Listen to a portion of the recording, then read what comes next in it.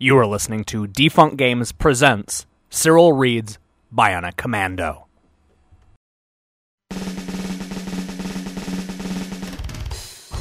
Previously on Cyril Reads Bionic Commando.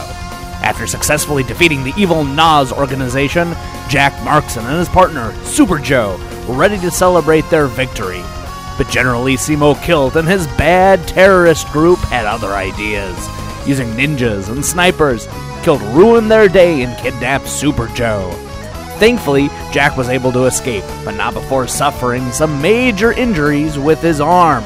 The Federation may have been able to save Jack, but they were forced to remove his arm and attach a plastic bionic arm that will aid him in his quest to defeat Kilt and rescue Super Joe. Already, he's managed to escape, becoming a Jack sandwich, fought off a giant squid, tangled with fighter jets, and defeated a evil man-eating plant. No, I'm not joking. Jack is so close to rescuing Super Joe, but in his most recent mission, he managed to get caught by 24 bad soldiers. Will our hero be able to dodge bullets from 20 different guns? These questions and more are answered on another exciting episode of Cyril Reads Bionic Commando. Chapter 16. Jack's bionic arm was raised in a karate stance. Very slowly, he pressed the activator for the hot finger. A blast of heat shot out towards the bad commandos. A second later, the soldiers felt the heat on their trigger fingers. They screamed and dropped their guns, shaking their burning fingers in the air. Jack made a run at the door towards the tunnel and slammed it shut behind him. Crumbling steps led down to a murky underground corridor. Jack flicked on his high-intensity flashlight and checked it out. The tunnel was lined with old stones on the ceiling and the sides. When Jack touched one of them, it fell down in chunks onto his face, along with a fat black spider. He brushed the spider off his body in disgust. This place gave him the creeps. The whole thing looked like it could collapse into a pile of rubble.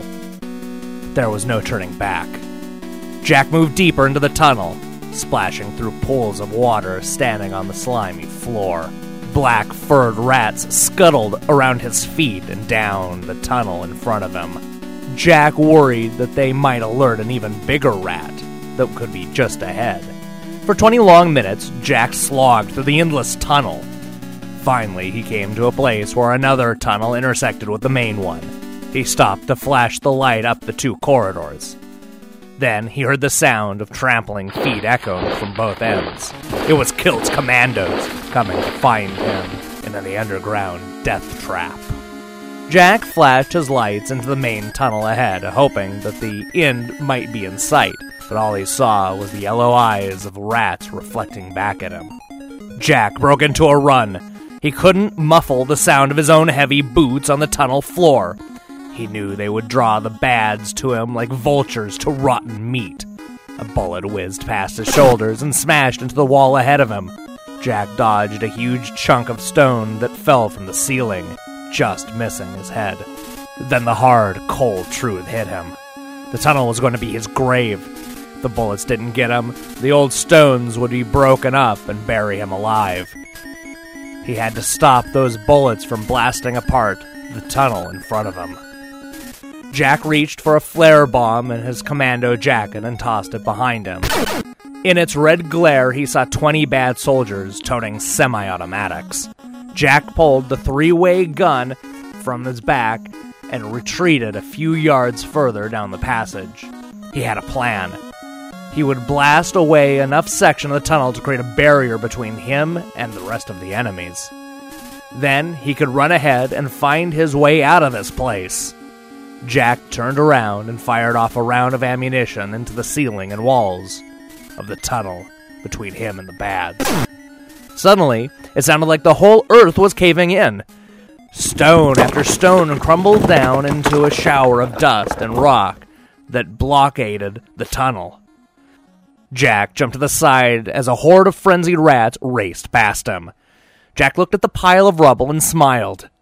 There was no way the bads could get through that. Then suddenly he realized why the rats had been running. The stones in the ceiling hadn't stopped falling. Foot by foot, the whole tunnel was collapsing. Jack turned and ran at full speed, racing the rats over the slimy floor. He hoped the tunnel would come to an end before he did. A minute later it did, in a steel door. Jack felt the blood run cold. The roar of the falling rock was building in his ears. He searched his commando jacket for electronic permit he had found in Stage 6. Where did he put it? He checked the right side pocket. Nothing. He felt through his zippered pouch in the back. Nothing. Finally, he found it with Tiger's map in his side pocket. The dust from the crumbling stone was stinging his eyes and filling his lungs. Jack ran his bionic fingers over a steel door and found a slot. He pushed the electronic permit in just as the rats caught up with him. Nothing happened. Game hint. Get free continues by crashing the helicopter into the green truck on the map stage. You'll descend into the enemy level. After you defeat the men, you'll find white birds. These are your continues. Chapter 17. Jack jerked the permit out, turned it around, and stuck the other end into the slot. There was an electronic beep, and the door swung open just as the stone ceiling above Jack began to cave in. Jack dived through the door seconds before it slammed back shut. Dazed and half-blinded by the bright sunlight, Jack lay on the ground and gulped in the fresh, clean air. He was safe in Stage 14, and just one step away from rescuing Joe. Super Joe's face flashed through his mind. Then Heather's and Tiger's. They were all worth fighting for, even worth dying for. Jack looked into the big blue sky, knowing that something was changing in him. He'd never cared about people this way before. On his other missions, he'd wanted to prove his macho strength and skill. Now, that didn't matter. All he wanted was to get Joe and Heather and Tiger out of this place. Alive. Jack sat up, his strength and determination restored. He radioed up for the chopper. With any luck, he'd see Super Joe within the hour.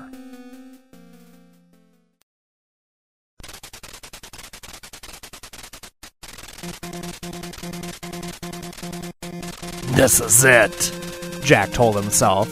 The big one. He was floating down into Stage 7, checking out the heavily fortified installation. The buildings looked like armored tanks with spy towers hovering over them. Jack knew he wouldn't get far without Bad detecting him. Bam! A shell exploded near his feet and landed on the ground. Jack threw off his parachute, raised the three-way gun, and blew away a killer copter above him. Bad wasn't wasting any time. Jack ran for the building, grappling up to the ledge, and took cover. He heard a strange rumbling sound behind him and whirled around. A one-man tank was maneuvering towards him, its driver protected by a bulletproof shield. Jack crippled it with a three-way gun and then grappled higher and higher up the building. More tanks came at him, but they were no match for his weapons. Kilt would need more than this to keep him away from Super Joe. When Jack reached the top of the building, a horde of unmanned killer copters buzzed towards him like angry wasps. He slammed the extra magazine of ammo into his three-way gun and blew them away, one by one. Jack crouched behind the tower and pulled out the blue communicator. He gave a call for help. "This is Jack. Help me find Super Joe," he yelled into the transmitter. Hal's voice barked out over the static. "Go across the pole to your left. Joe's in the command room. You're close, Jack. Really close." Jack looked over and saw a perfectly straight row of flagpoles, spaced more than 30 feet apart. The command room was on the top of the building on the other side of the poles. Jack fired out the grappling hook. It hit the top of the first pole and then slid off. He tried again and again, but the hook didn't catch. A killer copter swooped down, peppering the air with gunfire. Jack blasted it in the air as he shot out his grappling hook yet again. This time it held. He swung from pole to pole until he reached the top of the next building. He opened the door to the command room and jumped inside. As his feet hit the ground, a voice he despised boomed through a loudspeaker. You're a fool, Markson. It was the Hand. You will never rescue Super Joe. You fool. You will die. Jack felt his heart freeze as he saw a huge robot coming from across the room towards him. It pointed its right hand at him and shot out an electronic ray that sizzled through the air. Jack jumped aside and watched as the ray burned a hole in the wall. He aimed the three-way gun and fired at the robot, but its bullets bounced off the metal body like rubber bullets. Now Jack knew why the Hand sounded so confident. The robot seemed indestructible. Suddenly, a smile of triumph crossed Jack's face. He remembered Heather's words. Only a Bionic Commando could save Joe. He pressed the activator button on the middle finger and pointed it at the robot. An electronic field shot out across the enemy, scrambling his circuits. The robot froze like a statue in science fiction museum. Jack ran past it to a heavily barred door. He ripped it open with his bionic arm and ran inside. Super Joe jumped up in surprise. His face was covered with bruises, and he was smiling when he saw Jack. "Kilt told me you were dead," he said, his voice shaky with emotion. "I'm alive as you are, Joe," Jack said. "Looks like we're a team again." Joe punched him on the shoulder and started to laugh. "Looks like I owe you one now. I was beginning to wonder if I'd ever get out of this place." "You haven't been keeping score correctly. Now we're even." "And we're not out of here yet," Jack said. "That's for sure," Joe said, his face drowning into a frown. "Kilt has finished the Albatross and helped Master D. They're planning to test it tonight on the continent of North America." Jack looked at his watch on his bionic arm. "That means we only have about 2 hours. Do you have a plan?" He looked up and saw that Joe was staring with curiosity at his bionic arm. "I lost my real arm during the fall in Buenos Aires," he told Joe. "The Federation doctors gave this to me, this bionic one. I'm starting to appreciate it now." Joe's face broke into a grin. "So, you're the Bionic Commando? Kilt has been going nuts about you." Jack laughed and raised his bionic arm up into a fist. "I thought Kilt was already nuts," he said. "He's a dangerous nut, Jack. We'd better split up and try to sabotage their plans before it gets too late. I'll head to the Stage 12, Kilt's headquarters. You'll have to fly to Stage 18 and battle him with a machine gun. We'll need to knock out the Albatross. Meet me at Stage 12 after you've contacted the captain." Jack reached for something in his pocket and handed it to Joe. "Here's your good luck charm. You're gonna need it." Just then, the Hand's voice bellowed through the loudspeaker. The two of you must die." Jack and Joe ran to the cell and headed for 2 different exits in the control room. Jack took a last look at his friend. Would he ever see Super Joe alive again? To be continued. And now, an open letter to J.B. Stamper, author of Bionic Commando. Can you believe we're almost done with this book? After today, we only have 2 more episodes, so Jack Markson is going to be real busy swinging around and killing every bad guy that gets in his way. Thankfully, he still has a lot of evil bad guys left to kill. Just about 1 for every chapter we have left, if I'm doing my math correctly. I'm on pins and needles when it comes to figuring out what Jack is going to do next.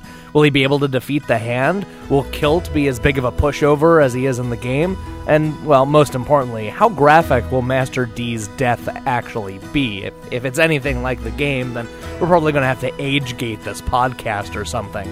I can't wait to find out. But let's stop looking ahead. Perhaps it's time to address some of my concerns about these last 2 chapters. First of all, when Jack is worried about dealing with the giant rat, I'm sure I'm not the only person that thought that he might actually have to deal with a giant rat.